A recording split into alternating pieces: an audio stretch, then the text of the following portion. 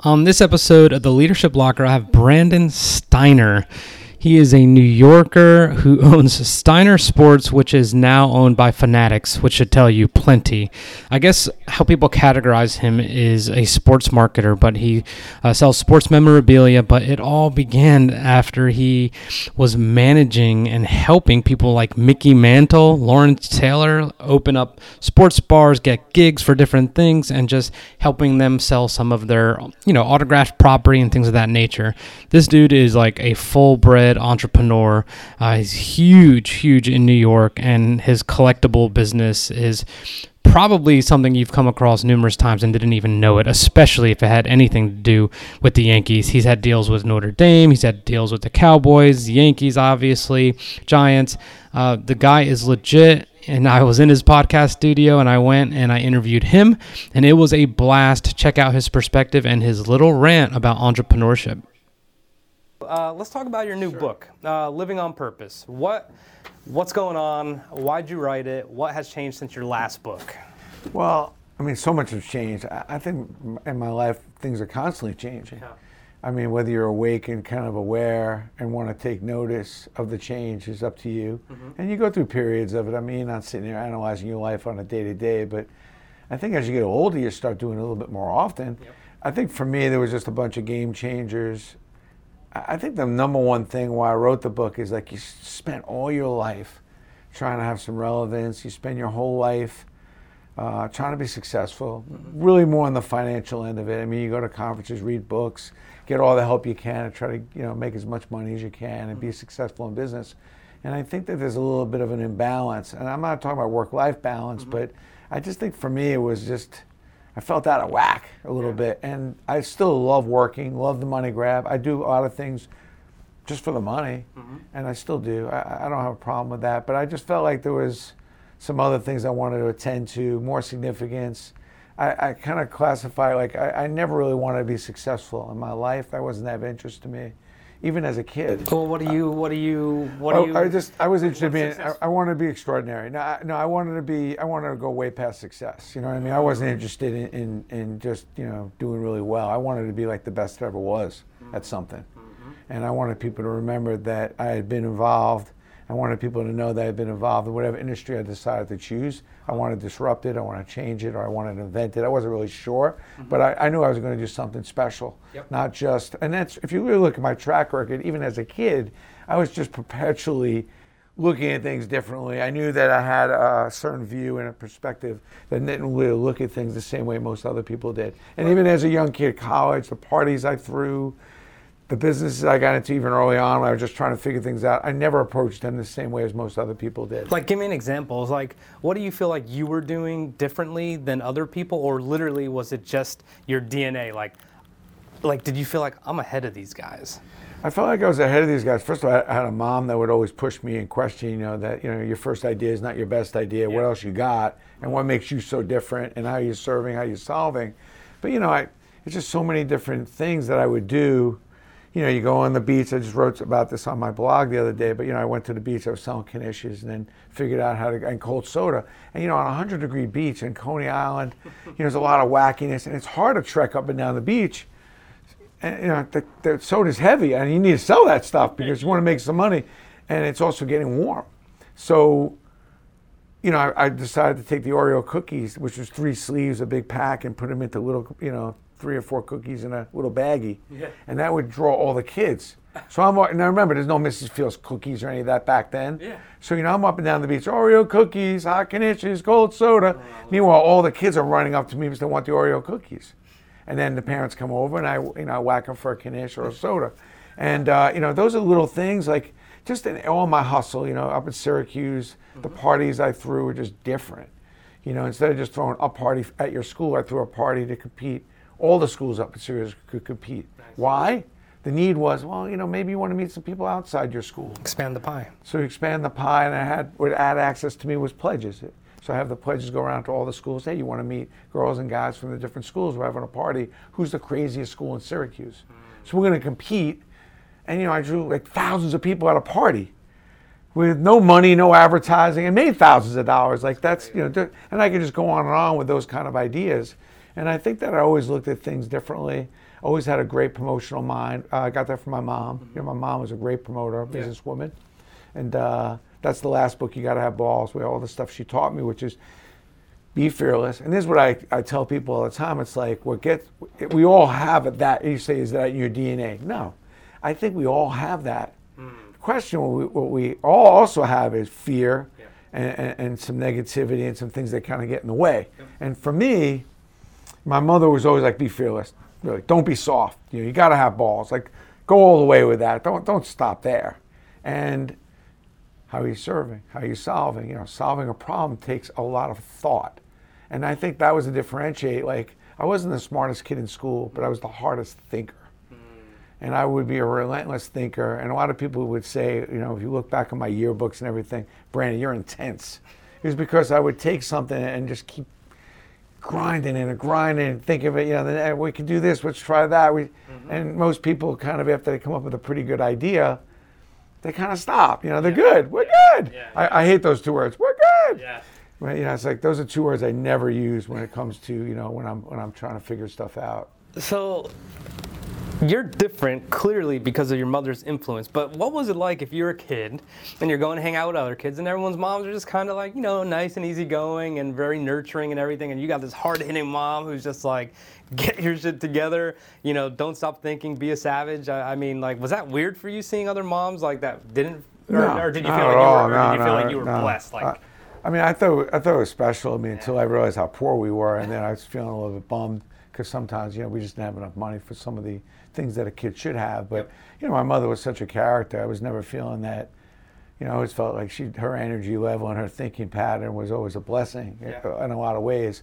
The money stuff in our family was rough there for a while when you don't have food or, you're living in a substandard place. That's always troublesome, but it also could be very motivating. Yep. So, what I think is, and I'm going to get on a little rant, is I just feel like, schools just need to really adopt, because I feel like, although I was an odd kid growing up, I don't think the kids today are that odd. There's a lot of kids like me out there now, more than ever. Oh, yeah. I was such an odd kid because I was so entrepreneurial, hustling and grinding. There wasn't a lot of me out there, but I think there's a lot of kids out there now, and we're just not adapting in our schools today to impress upon kids how it works, and to support the kids that are thinking like this, but also to show them, because my biggest knock is kids come to me all the time up here that are 15, 14, 16 years old that have already started businesses and stuff, and I really tip my cap off, but nobody's explaining to them the back end of it. Nobody's explaining to them some of the P's and Q's that has to happen, and I think that we should have more of that conversation in our schools about how to open up a bank account, how to hire people, some of the rules and regulations as you grow a company, how you find office space, how you predict how big your company should be, how to write business plans. Like, this is what kids want. Yeah. And yet you don't touch any of that stuff till you get to college. Yep. And in some cases you don't touch it at all. Yep. And by the way, just because you're a music major or just because you're into literacy or writing or media doesn't mean you shouldn't learn how to do those things too, because you could be an entrepreneur in medicine, or you can be an entrepreneur in doctor, you still got to learn how the business part works. And I can't believe how many doctors and lawyers that are phenomenal doctors and lawyers, but don't have any business sense. And that's just not fair. And what it does is it holds back on the entrepreneurism in this country as overall. And slowly and gradually, we're slipping in this country from the what's next and coming up with the next idea. And other countries are doing that more and more. And I feel like in this country, more small businesses are closing than opening every year by a dramatic amount. And that is very bad. This country was built on small business entrepreneurs of saying, I got an idea. And when you see more of them closing than opening, and us not promoting the small business, not promoting the entrepreneurial, hey, let's go do it, boy, that makes me really nervous, and that makes me sad. Yeah. Because not everybody has the parents like my mother to support that. Do you think they're closing because there was a lack of education, or to your point of doctors and lawyers, like maybe they're just technically smart, but they don't have a Brandon around, you know what I mean? Like, are they just missing that person, or they just don't have the knowledge to do it for themselves? They don't have the knowledge to do it themselves, and they're getting, outsmarted by some smart business that understand about merger, acquisition, and figuring out how to go blend it all together. Yeah. But we don't realize as consumers that ultimately we're cheating ourselves. You know, yeah, is it easy to go on Amazon and click and pick up a few items? Yeah. But how about the fact that you say, I'm saving time, I'm saving money? Okay. But how about the fact you can't go down on Main Street and pick up a loaf of bread anymore? How about the fact that the 3 houses next door to you are now, you can't sell them? Because that was the guy who owned the store on Main Street, and that was the guy who was manufacturing some product that now got ousted by Amazon. So at some point, you know, your real estate is now softening. You have a lot of control in a few companies, which is definitely not what's going to ultimately help in the long run in this country. And by the way, I love Amazon. I mean, they do fill a big niche, but it's important that we don't get lazy about the whole thing, because at some point, you are going to lose creativity, and you're going to lose that little entrepreneur spirit, the what's next, the what else, which is what I live and love. I mean, how great is it when you're walking down a street and you see some store that you'd never even heard of, like, wow, I wonder what, that's gone. And a lot of those little ideas are ideas that lead to huge ideas, right? And that's what scares me and bums me out. And to me, it starts in the schools. We need to promote entrepreneurism, not only as a business tool, but as a life tool to get this country back creating, thinking, and about what's next, and growing, and being the vibrant country that we are. That's what scares me. Yeah, I'm with you. I'm sure it's not the direction we thought we were going, but any you know, direction, but like, this is kind of where my head's at. We thought I live it on purpose. It's like, even though this book is geared towards a slightly older audience, you know, I'm in love with the youth today. A lot of people get on the millennials, but I think what's going on today with the responsibility that our young ones are ready to take on for some of the screw-ups that some of us we've made with the way we handle this planet, the way we handle our resources, the way we treat each other.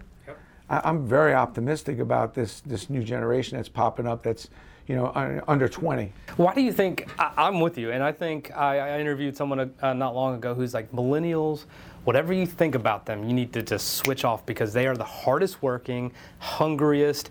They have They're different working. Yeah.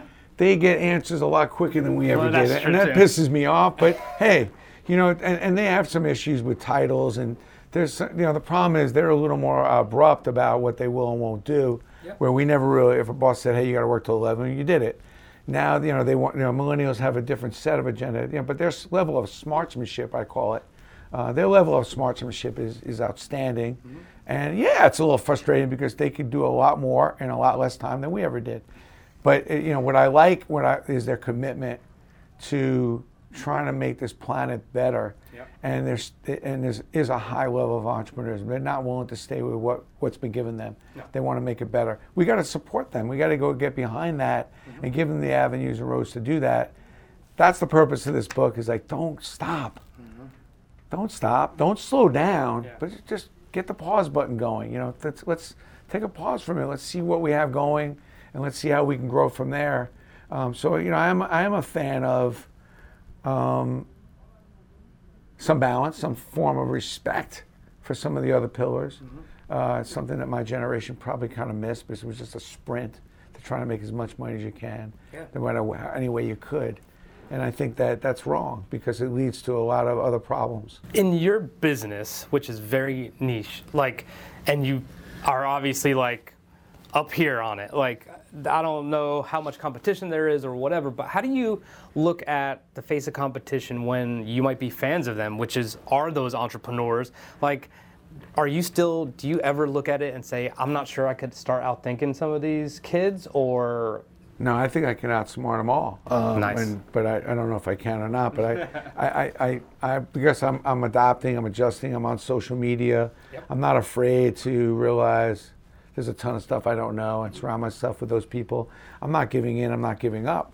I understand some of the advantages some of the young ones have with online and applications and apps. And, you know, some I'm going after it, but they don't have the experience I have either. I'm not afraid of competition. I think competition is important. Yes. As long as they're making whatever it is we're competing about better. I agree. So, you know, I gave a talk to the taxi cab and limo about 5 years ago. I remember this distinctly because they were all flipping out with Uber and Lyft coming in. I'm like, are you guys crazy? This is the best thing that's ever happened. Because they were all thinking they're going to put me out of business. No, they showed you that there was real real growth opportunity in something you guys have been sitting around forever. And now they realize that all of us could grab a quick Uber, grab a quick car. This is the best news they ever had. Now we're all, instead of going to buy a car, or instead of maybe getting on the train, we can grab a quick Lyft or Uber. Yep. So that makes the opportunity for you even that much greater. The question is, can you get on your game? Yep. Can you participate with clean cars, great service, incorporate yourself into some of these apps, which is very doable. You're more in business now. Why? Because they increase the size of the category. So when I deal with competition, because people always come in here and say, Steiner, I could do what you do. What's hard is to get some athletes, they sign some stuff, you bring them on some appearances, and I always welcome to, but the question is, are you going to make our industry better? Are you going to do it right and come up with something that I haven't thought of? Because if you do, I'm a major player in the industry, and as the industry grows, I'll grow a little bit. Do I want to be one up by a competitor? No, I'm still thinking, I'm still trying to do that myself. But if somebody does come in and does outthink me, I'm not mad at them if it makes the pie bigger. What makes me mad is that sometimes people come into an industry and all they really want to do is take a piece of the existing pie. Yes. Which is the guy sitting up on the hill watching the war go on and then comes down after the war's over and shoots all the dead people. Like, that's not competition to me.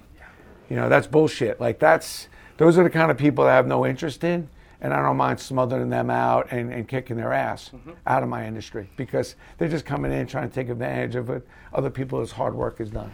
So when you mention if you happen to have a competitor who's better than you, which you don't want, and no one wants that, but innately, doesn't that make you like step your game up even more? Sometimes. I mean, I always want to know who's best. I think the message to people that are watching is that if you're really interested in something, and my question is why would you do anything if you don't want to be the best? And if you really did want to be the best at it, then you need to know who the best is. You need to do that research. You need to understand what you're competing against. Yeah. I've always looked at whoever was doing whatever I was doing and made sure I understood the landscape so I knew whose ass I was kicking. Yeah. I was never interested again in being second best. For when I was in the restaurant business or what have you. So I ask, I go to a business school and I speak to a bunch of business people or even a sales group for Guardian Life. And I'm like, you guys want to be the best, but do you know who sells the most insurance? Do you know who the most important and major business people are in this country right now? And have you watched, because now it's a couple clicks and a pick. Back 30 years ago, you had to do some real research. You had to connive your way into somebody's office to see what they had going on. Now everything's online. Yep. So if you're getting into the health club business, you need to go around this country, find out who's running the best health clubs and why, who has the highest level of margin, memberships, and now you know what you need to beat. And by the way, you may be able to steal a few ideas along the way, which is fine, right? I mean, people have been stealing my ideas forever and a day, which is, that's a form of flattery too. But at the end, know who you're competing against.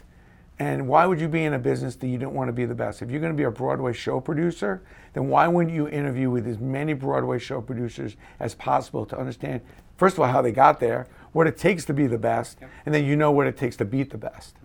But most people aren't, they talk about wanting to be really good and how important their brand is, but then when it comes to doing the work and when it really comes to doing that kind of mindset, because that doesn't show up on a line item in a P&L. Because the truth will set you free, yes, but it will piss you off first. And at the end, if you're out there and you really want to do something special with your life, then you need to go find out the truth. You need to understand the commitment and what's out there, what it takes to beat them. And a lot of people, the difference why they don't become the best that ever was is simple reason. And I talk about this in Living on Purpose. You don't have the stamina. You don't have the mental and emotional stamina to hang in long enough to compete for that long, to do all the things you need to do every day to kick other people's ass. Yep. Like the thing I'm most proud of this 30 years of Steiner. I don't know how many more years I'm going, whatever, but 30 years I've been, just grinding and fighting and scrapping to not only beat my competitors, but to be the best. And also to being the best means you got to lead the way. You got to come up with ideas that no one else has. Exactly. If you want to be a real leader. And that takes a lot of thought, and you don't always get a lot of credit for that.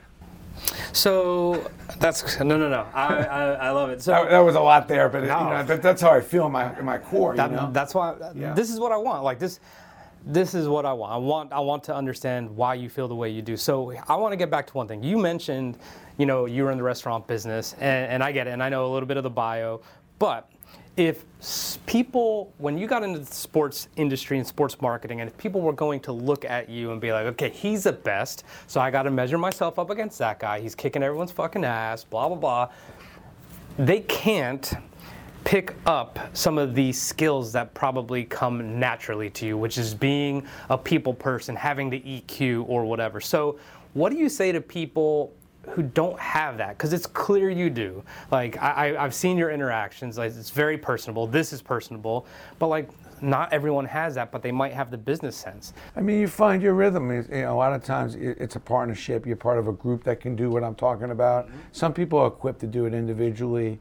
I mean, I had some special skills that I probably learned at an early age, and frankly, I'm not sure that a 10 or 11-year-old should have to go learn the skills that maybe I've learned. Maybe so that's maybe my disadvantage that turned into my advantage, frankly. But, at the end, we all have special skills on a real high level if you want to push those buttons. They're not all the same, but depending on what you're trying to accomplish, a lot of times, like, even though I have an accounting degree, to give you an example, and I definitely understand the back end and the measurement and the analytics of a business. It's not my strength. Mm-hmm. It's not something that I really enjoy doing, and I'm frankly not that good at it.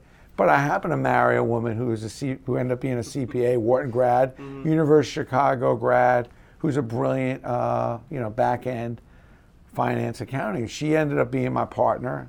Never did we think we were going to work together, but she ends up being my partner and ends up getting me the bank loans, straightening out my business on the back end, which is very complex when you talk about thousands of SKUs. So, you find your way of, the goal is really not to be the end all, do it all, be it all, but the goal is to really feel where your strength is and what you could be extraordinary at, and then surround yourself with the right people that you can trust. I always say the P word is used, partnership. And so, you are going to need some partners. Now, if I didn't have my wife, or I was lucky enough to have my wife, it could maybe be a bank, but a special bank relationship, or it could be a financial person that invests, that adds a certain element to help you. And just to compound that thought, even when I could have sold my company back in 2000, which I did, I had 4 or 5 really serious offers and took less money to go with the partner that had the more strong financial back end of it all. I knew I didn't need the glitter, the glitz, the hype. I knew I needed the strongest back end because that was my weakness. Yep. So even though my wife was there and I wasn't sure she was going to not want to stay in the business for how long, I went with a company I knew that would supplement me. Yep. And I went with a company called Omnicom, which is really a conglomerate that most people probably never heard of.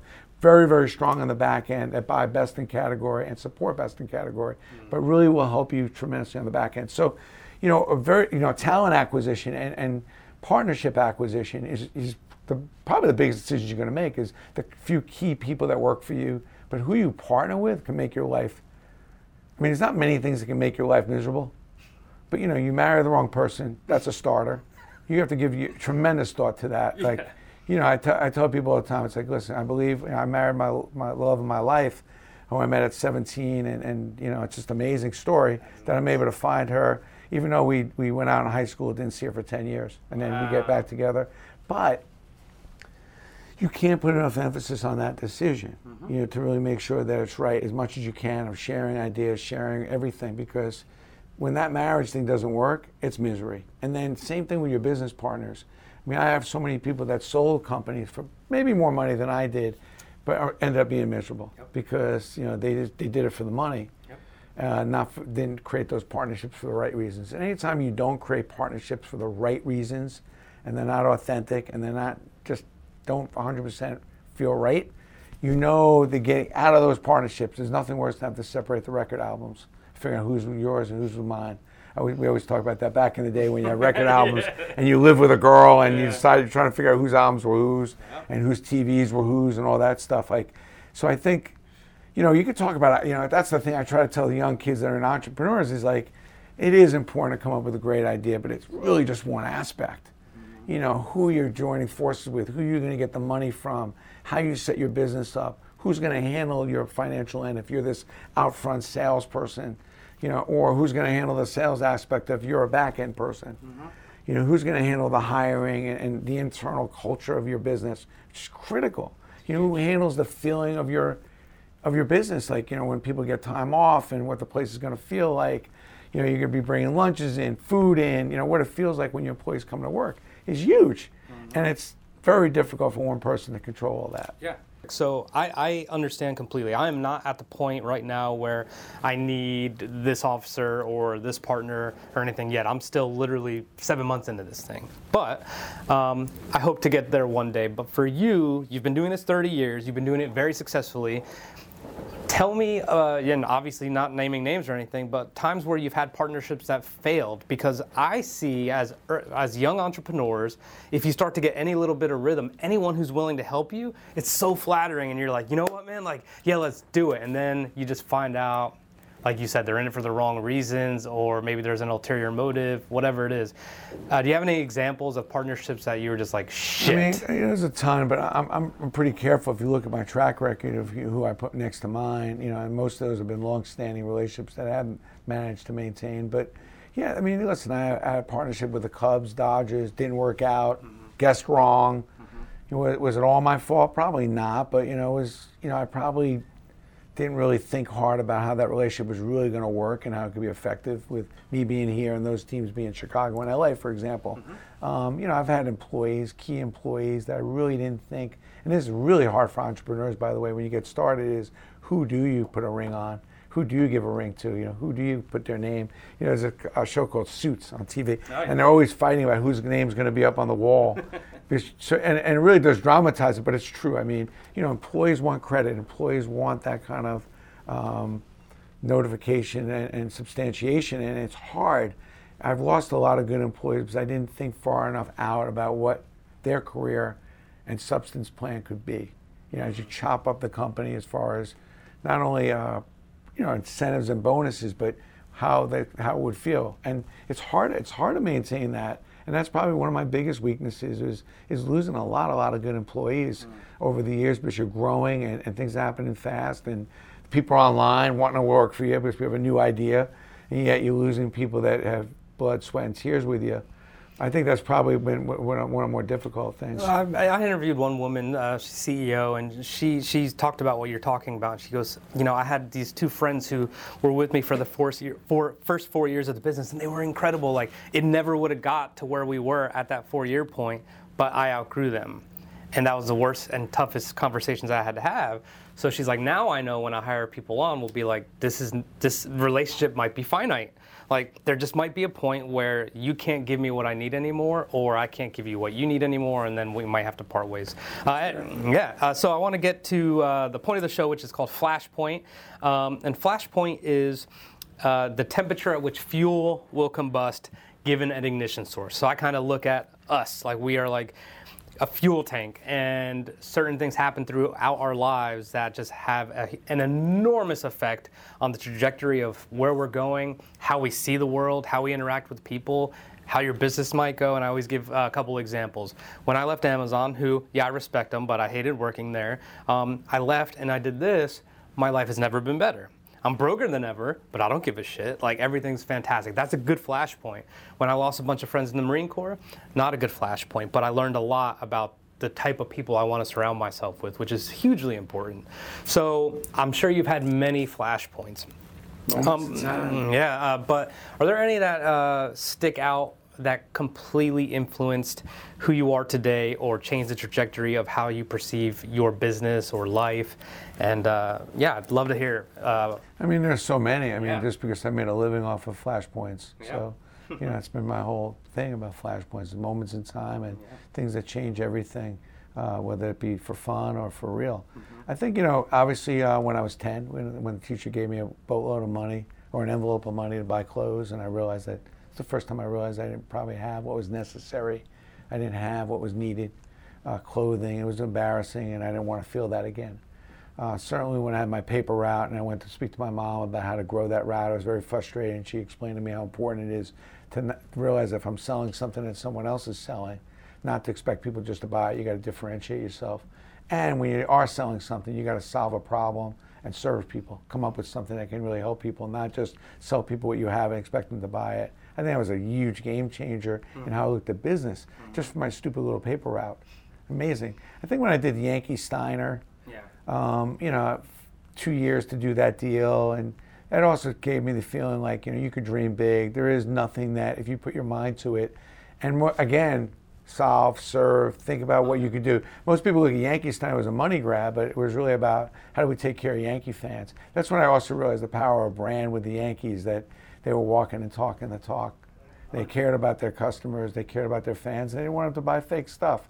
And they found a partner in me that can maybe help resolve that problem, and then we ended up building a company around that. Yeah. I think when I beat Michael Jordan, when I went back to his camp and kicked his ass, and I know that, if I played him 100 times, but when you picturealize stuff, and you actually sometimes need to go and get outside yourself and really picturealize things way greater and bigger than you can ever even imagine, and then work backwards is a great technique of accomplishing things.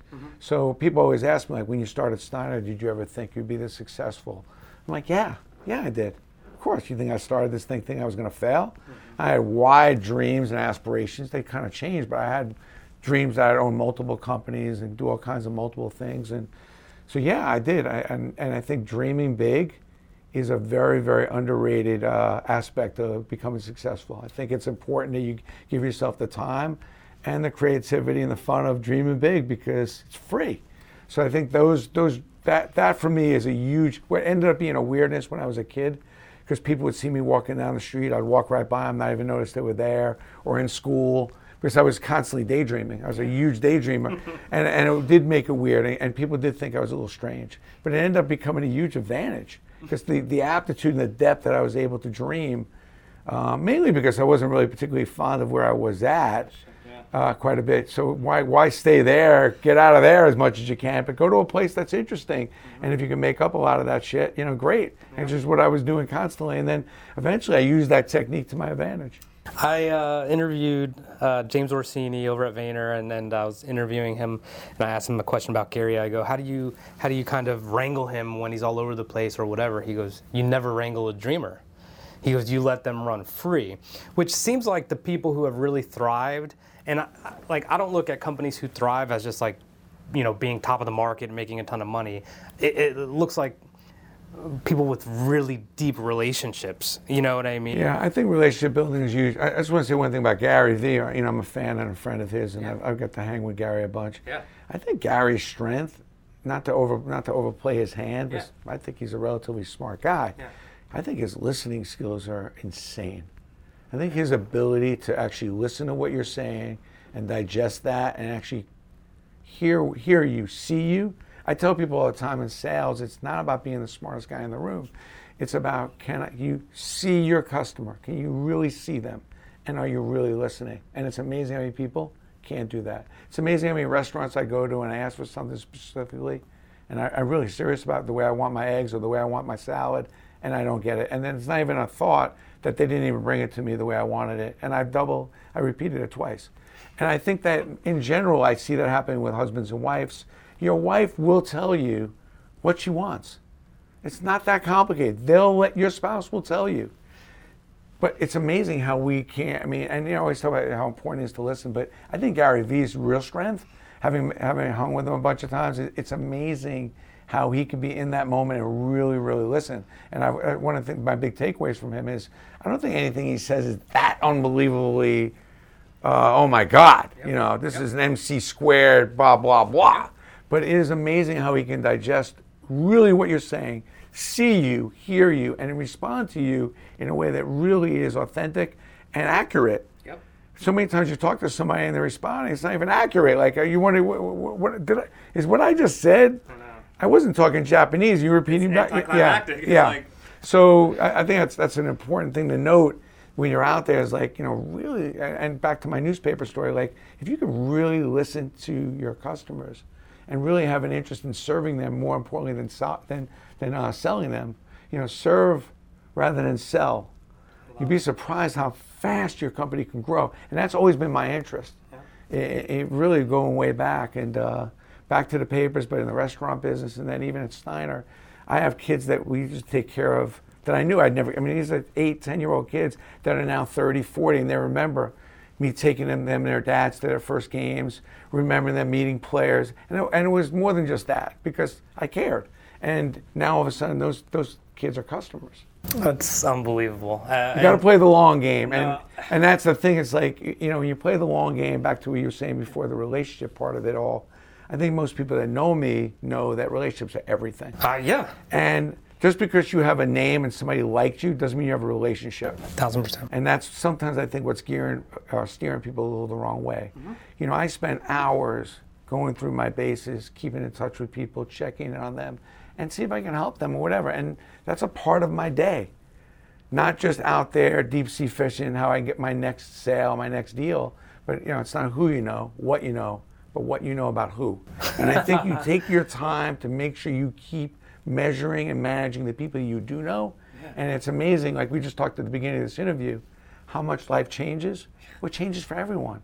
But how would you know about some of your friends and some of the people you even know about their changes unless you ask? I know.